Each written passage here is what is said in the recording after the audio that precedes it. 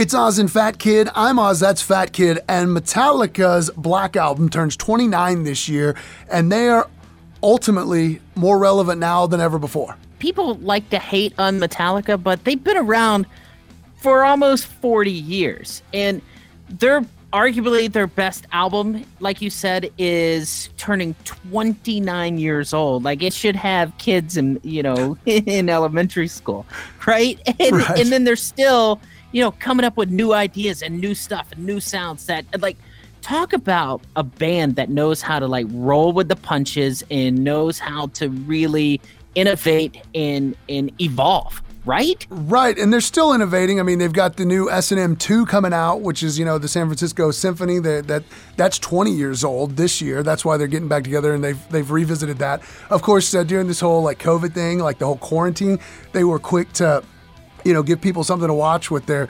On Monday nights, they did the Metallica Mondays, and they streamed it on YouTube and their Facebook, and now they're even breaking more ground. Have you heard at the end of this month, they're going to do their first ever 2020 concert where it's a drive-in. So it's just like the internet streaming concerts you would see, but a full-on production. They're going to break out all their people, all their filming crew, and it's going to be, just like you would see it on the internet. But the only thing is it's not going to be on the internet. Not at first anyway. It's Metallica. They'll probably sell it later on. But for this one night only, it's just going to be broadcast to drive-ins. And I think that's genius because that's giving people across the country, jobs to do. So it's paying people at drive-ins and all the snacks and everything they're going to pay.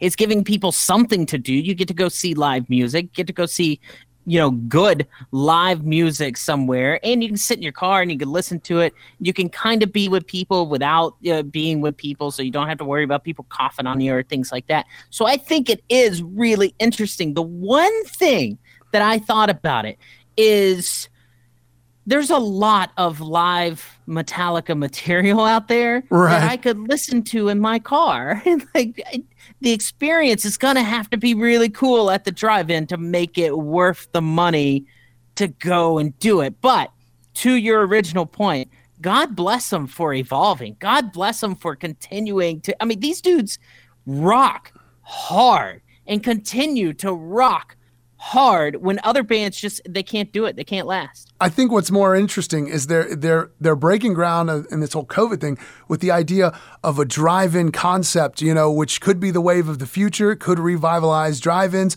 But also, as you were talking there, I started to realize, with the production value they have at most big festivals and stuff, and from where you're usually standing anyway, you're usually watching it on the big projector anyway. It's the only difference is I'm not going to be able to look down and see a stage with like little guys with lights on them, playing in the distance. It's just going to be like being at a concert, but everybody's going to be in their car or, probably people get out and hang out, stand outside of their car. You know what I mean? Yeah. I imagine it's going to be like it's going to feel like Dazed and Confused at the end of the thing when they're at the Moon Tower, and people are hanging out on the cars and everything, and they're hanging out by the Moon Tower, but instead it's a drive-in with Metallica playing. It's going to be fantastic.